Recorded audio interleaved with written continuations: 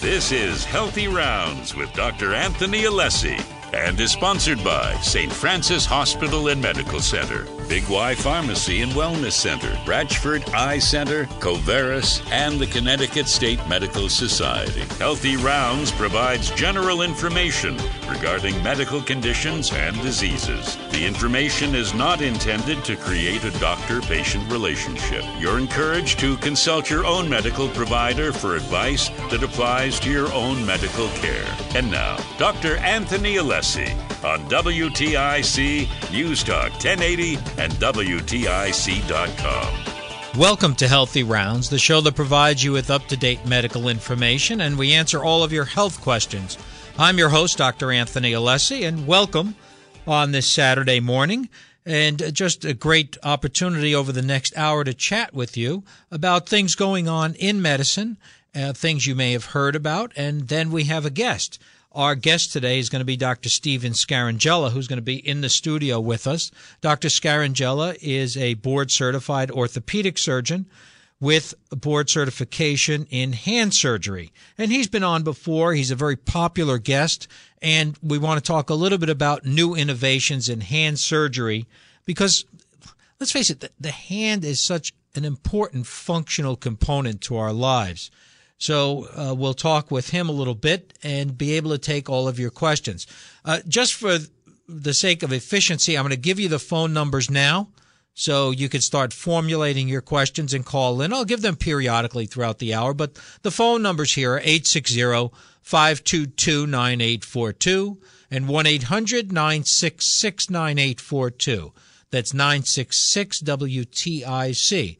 If you're a little on the shy side, don't want to come on the air, you can email me live on the show at info@alessimd.com. This day in medicine, April 29th, 1937, Dr. Fuller Albright first noted the condition osteitis fibrosa disseminata, basically a genetic disorder that was hormone-related. And it was interesting because it became known as Albright syndrome, and that was back in 1937. You know, there have been a few things in the press that I wanted to take some time to talk about in this first segment.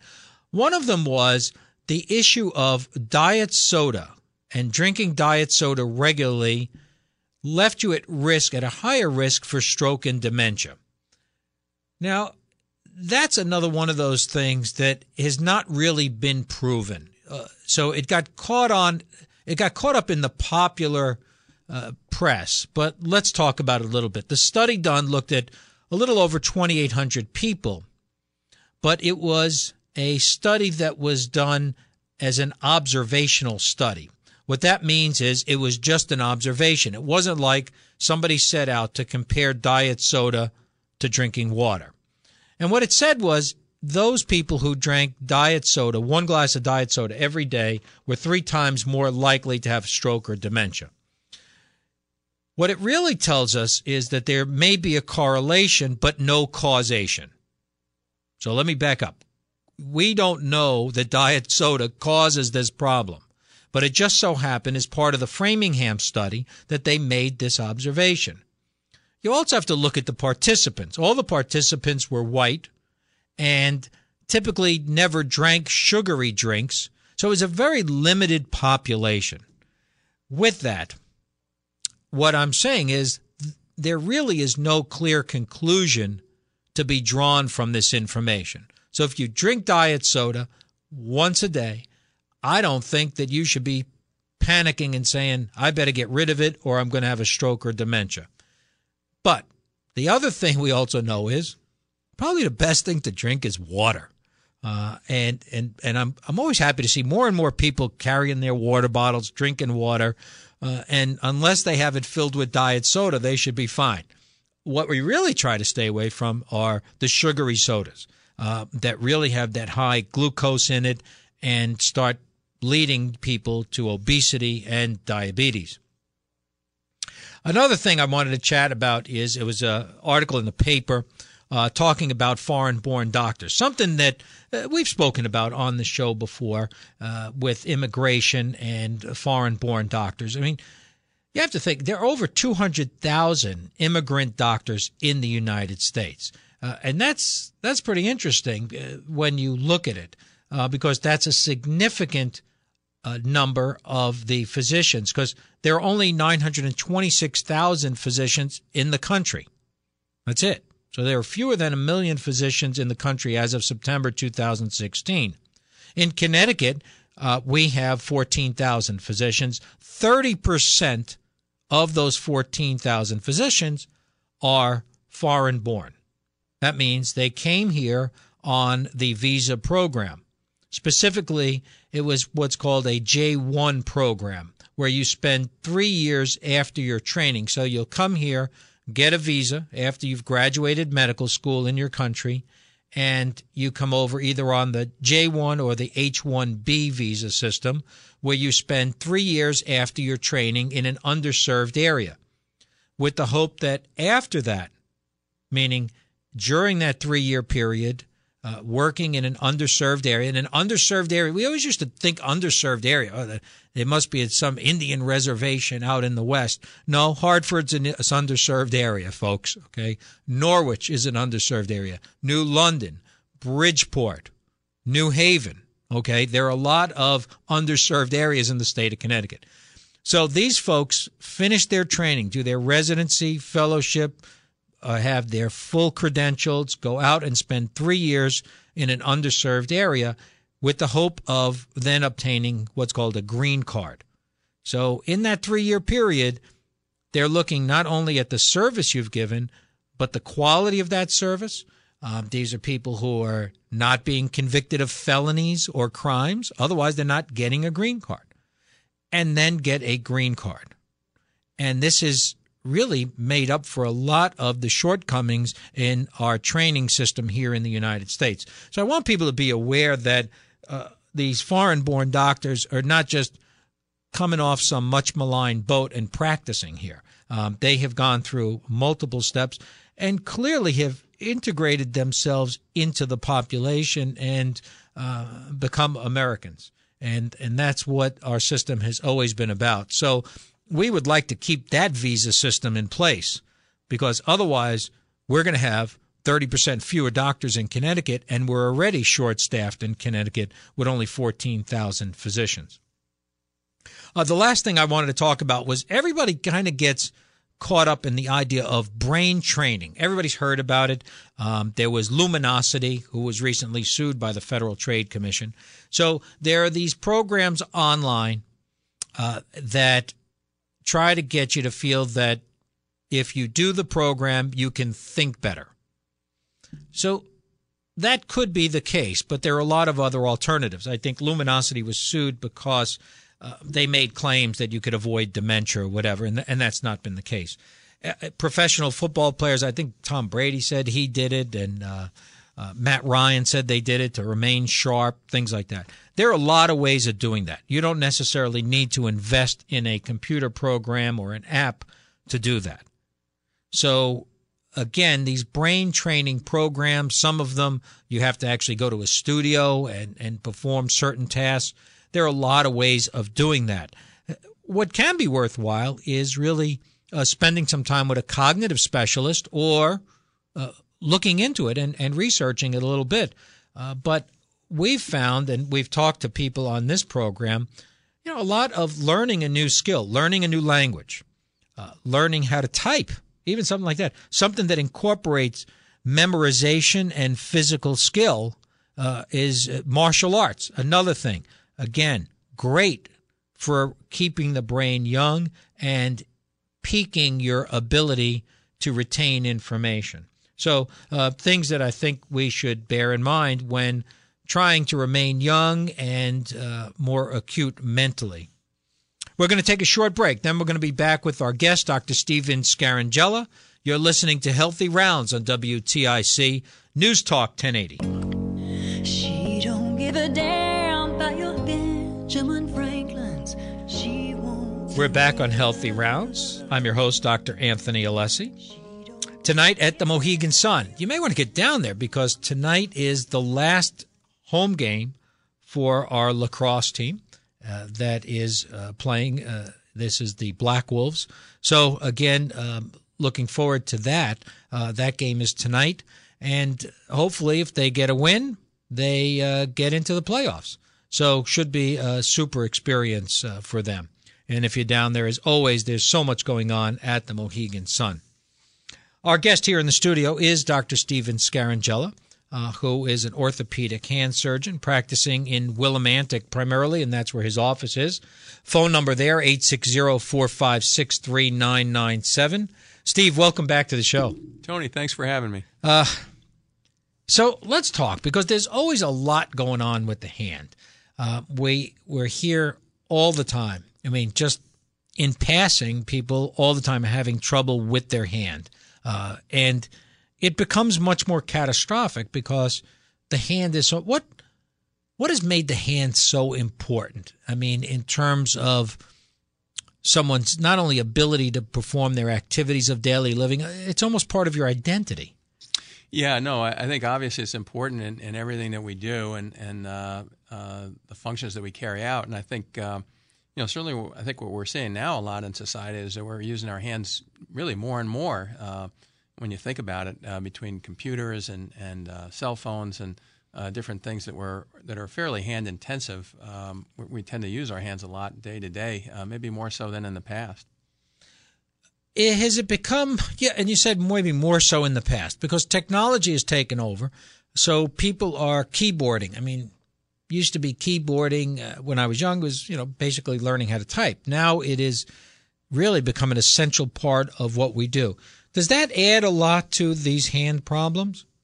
I think so. I think anything that's, where you're using your hands repetitively, and in some cases, when we say repetitively, it can be 8 hours straight doing some fairly repetitive activities with your hands.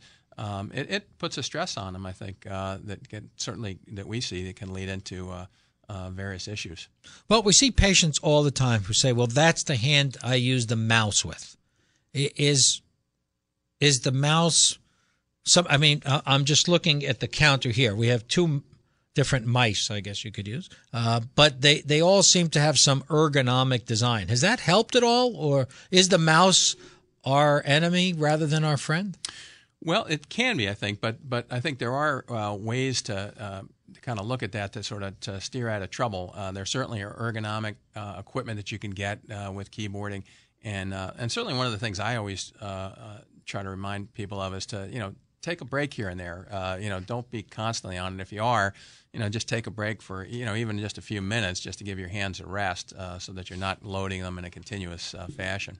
Yeah. So, I guess let's talk about the repetitive stuff, because I always find it interesting. You and I are both seeing a lot more patients who are the so-called gamers, kind of a new term, and that's people who play these computerized games and can really play for hours and hours and hours, to the point where, there's a lot of interesting information regarding the addictive nature of these things. But so do you see it more in these people who are playing these games for long periods of time? Definitely, yeah. And I have seen some patients that come in with some rather, fairly extreme complaints in terms of pain and dysfunction in their hands. And, and then when you start to kind of tease it out a little bit, you find out that they are, on these games, for hours and hours, just as you mentioned. And that kind of activity can definitely bring on some issues and problems.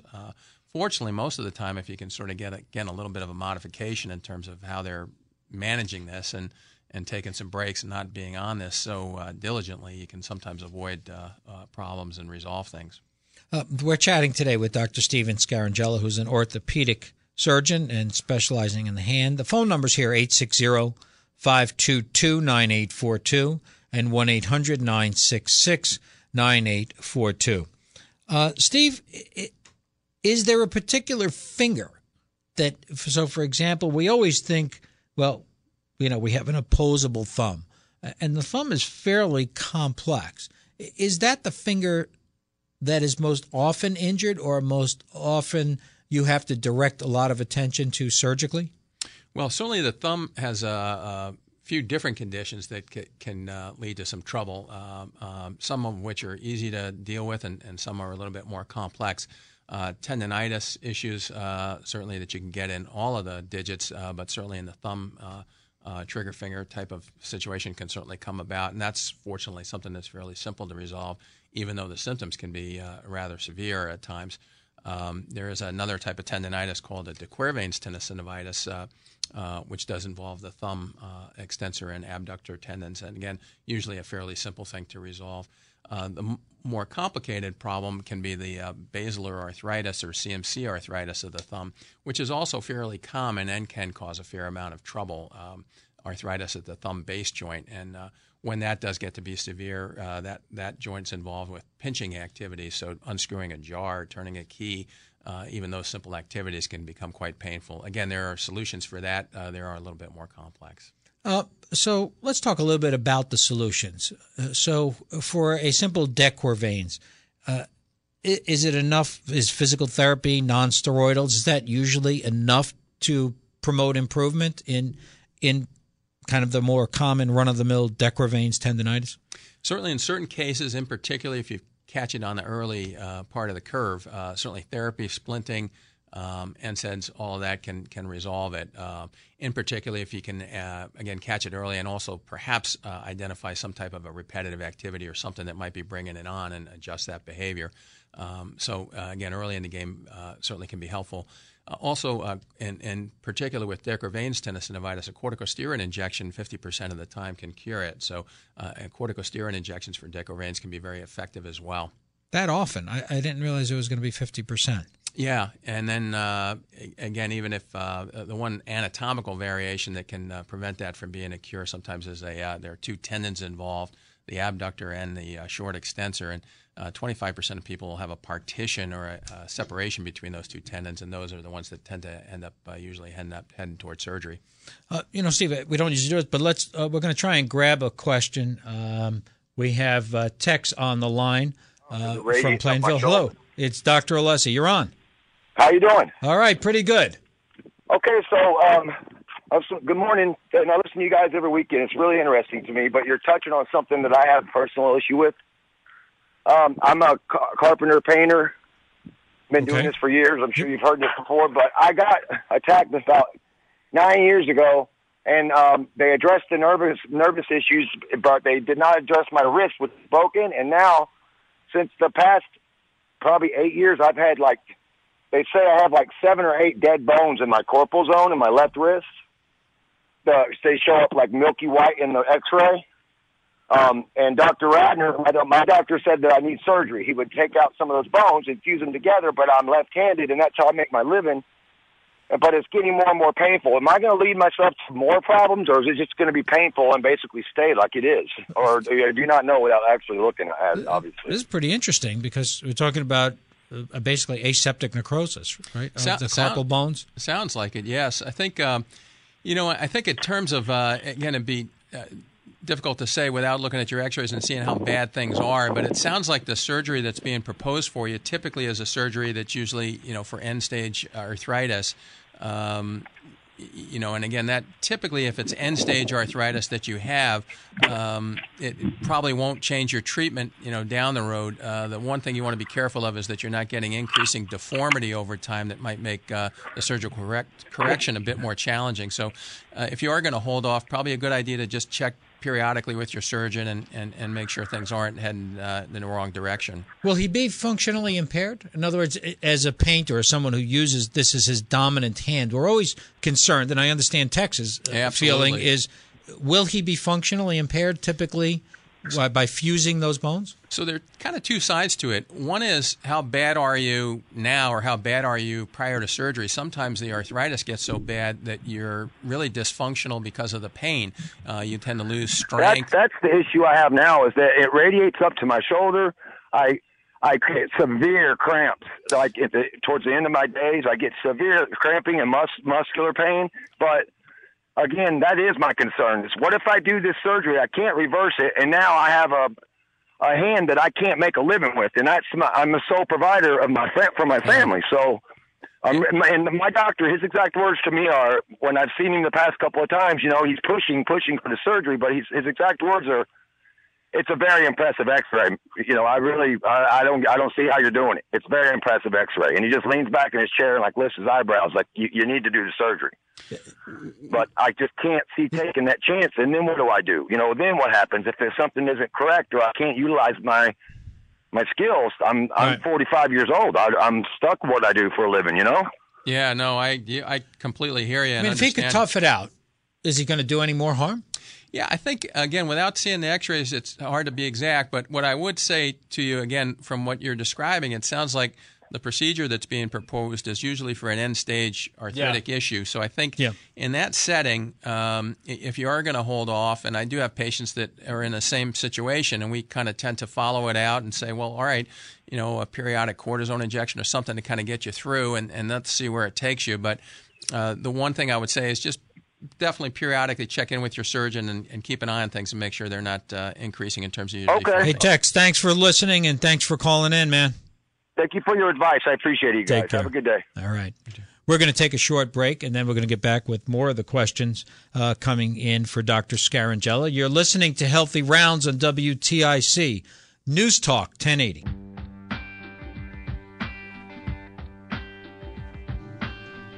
We're back on Healthy Rounds. I'm your host, Dr. Anthony Alessi, and we are chatting today with my colleague, Dr. Steven Scarangella, about hand surgery and problems with the hand. We were talking a lot about the thumb and had a question really from Tex about fusion of the wrist and things like that. Can you explain to people what a fusion is and when you end up having to do that for someone? So, yes, certainly fusions are sort of end-stage operations, usually when the arthritis has just gotten so bad that there's not anything lesser that you can do.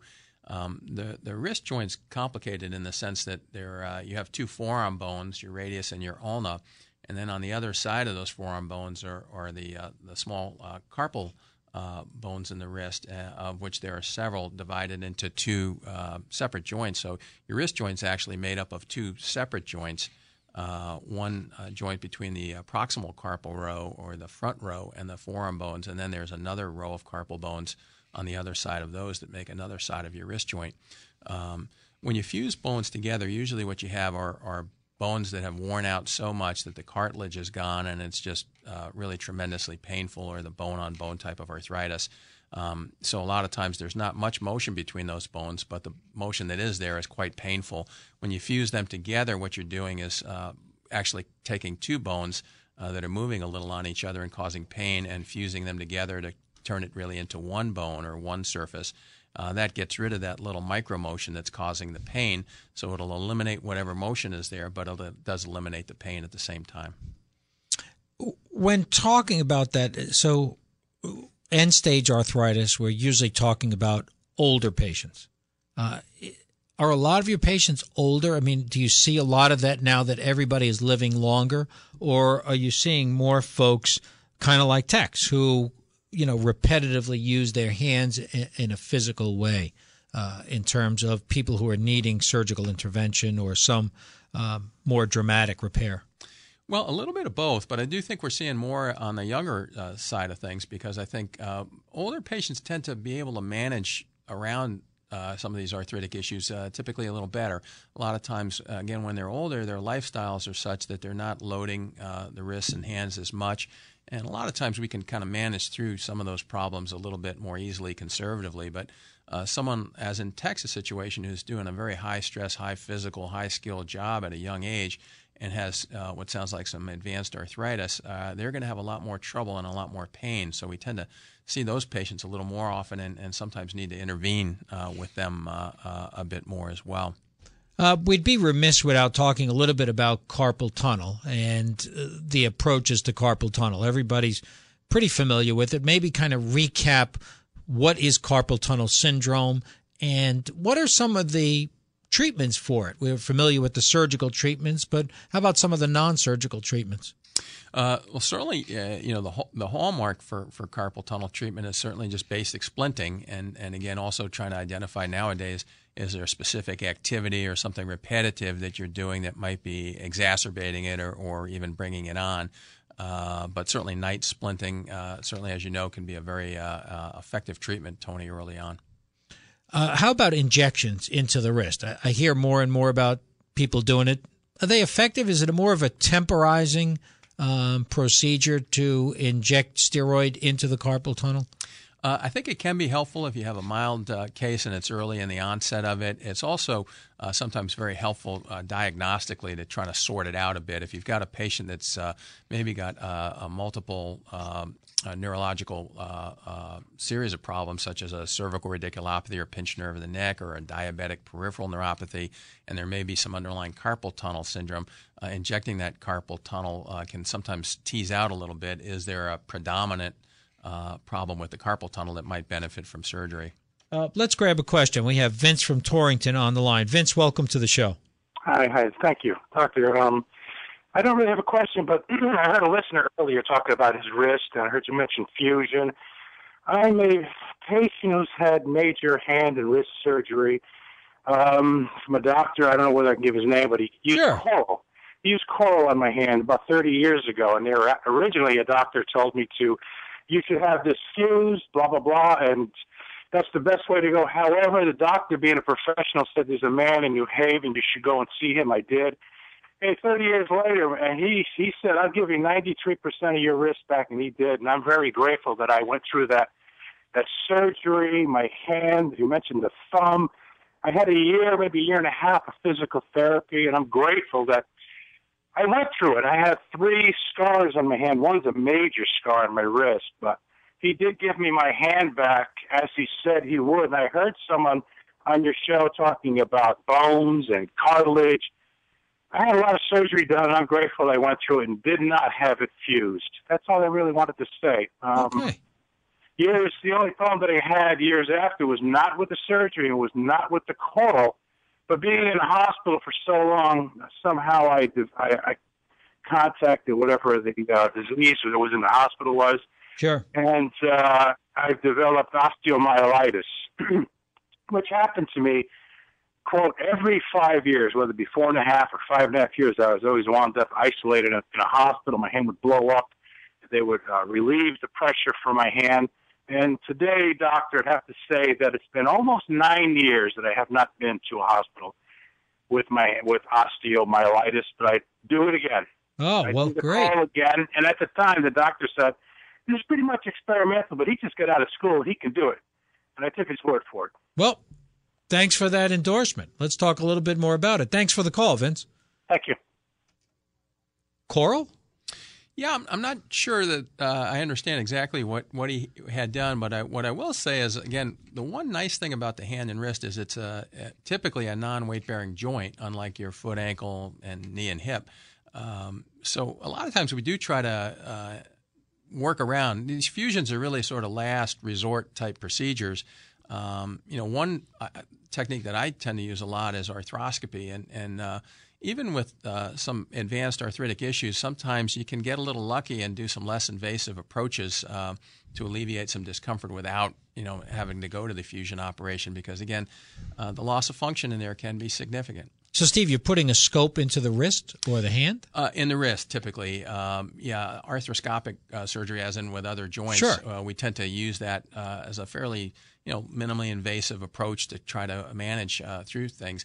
And sometimes we can get a little lucky with the hand and wrist just because, again, it's a non-weight-bearing joint, and sometimes we can really effectively manage some of these arthritic issues and certainly not burn any bridges and still be able to do the end-stage procedures if it fails. When you go in with the scope, are you shaving down the bone? Is that what you're taking off some of the excess bone that's formed? You can do several things. You can sometimes clean out inflammatory tissue. Sometimes there'll be partially torn ligaments. Again, sometimes I've bumped into some loose bodies where a piece of cartilage will break off and get caught in the joint and cause some difficulty. You can shave down parts of the bone that takes off some of the pressure off. So there's a variety of things you can do to try to manage issues if it's not too far gone. And again, the nice thing about it is you're doing things in a fairly less invasive approach, and you're not burning any bridges. So if for some reason it works for a while but breaks down or doesn't work, you still have the other reconstructive options available. We're chatting today with Dr. Steven Scarangella about some of the common conditions affecting the hand. The phone numbers here are 860-522-9842 and 1-800-966-9842. In this final segment, we're going to talk a little bit about the trigger finger. You're listening to Healthy Rounds on WTIC News Talk 1080.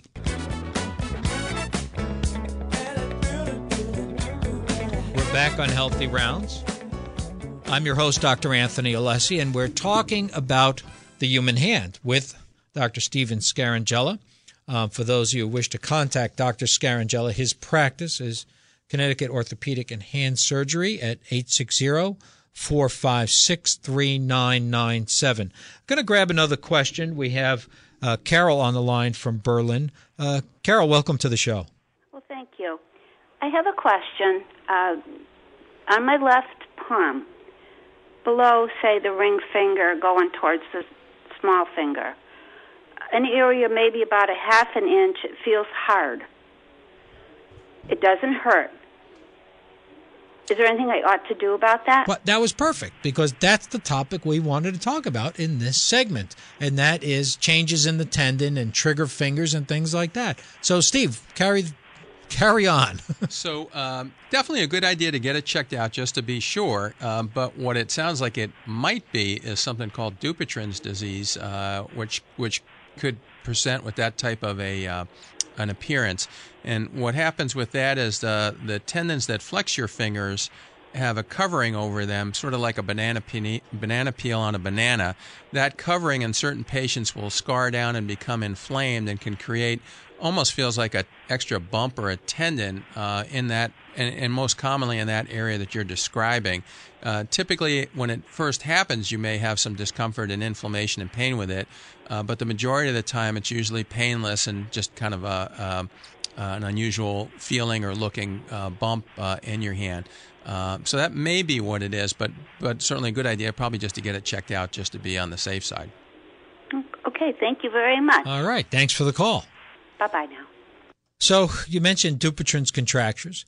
Can you talk a little bit more about what you do? I mean, some of these people have it. It becomes quite severe, and particularly in the fourth and fifth digits more than anything. What are some of the things you do for that contracture, and how does that differ from when you're starting to see trigger finger?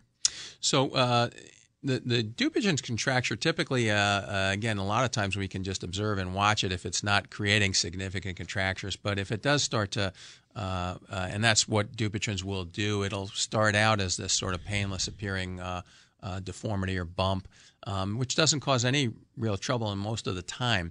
But what it can do is to start gradually, usually, pulling the finger down so you notice that you can't really straighten your finger quite as well anymore. And sometimes that can progress to a degree. Always a good idea to get it looked at and dealt with earlier if possible.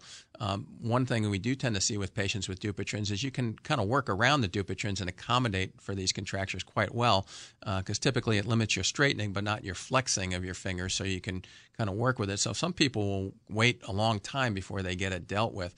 But there are different things, options for treatment. Surgery certainly still probably our hallmark treatment, but there is a material called Xiaflex that we use, which is an injectable material for Dupuytren's, which I think I probably first talked about with you, Tony, on your show a few years back. And we do use that as a treatment option. It's an injectable material that dissolves the contracture, and with contractures that have anatomy that's favorable for that, that's an office procedure where you just come in and get a shot of that into the area that's contracted. A couple of days later, you come back and we kind of numb it up and straighten your finger. Who do you see it mostly in? Variety of people, but we tend to see people with Eastern European heritage that tend to have it. Most of the time, it's people that are usually over in the 40 to 50-year-old range or a bit older, but you can certainly see it in patients that are younger as well.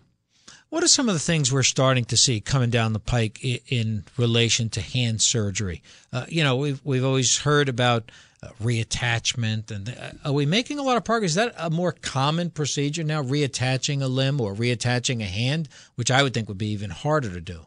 Yeah, I think certainly the microsurgical techniques and certainly the ability to try to do these things are becoming certainly better and better.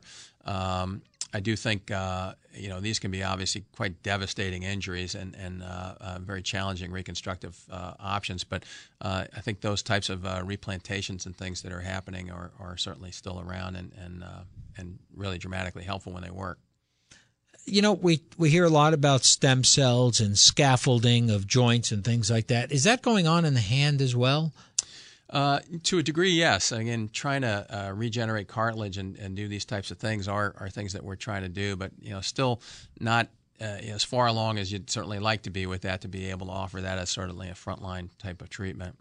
Is most of your work outpatient, in terms of surgery? I mean, I still remember when everything was done inpatient. So is most hand surgery, obviously not when it's acutely traumatic or whatever, but is most of it done in an outpatient center? Absolutely, yeah. The vast majority of things, it's hard for me to even think of a patient that I would admit other than someone, as you outlined, that has some type of complex traumatic injury. One of the common questions I always get, and I know it's variable, but on average, someone who has carpal tunnel surgery typically is somebody who's very active, working.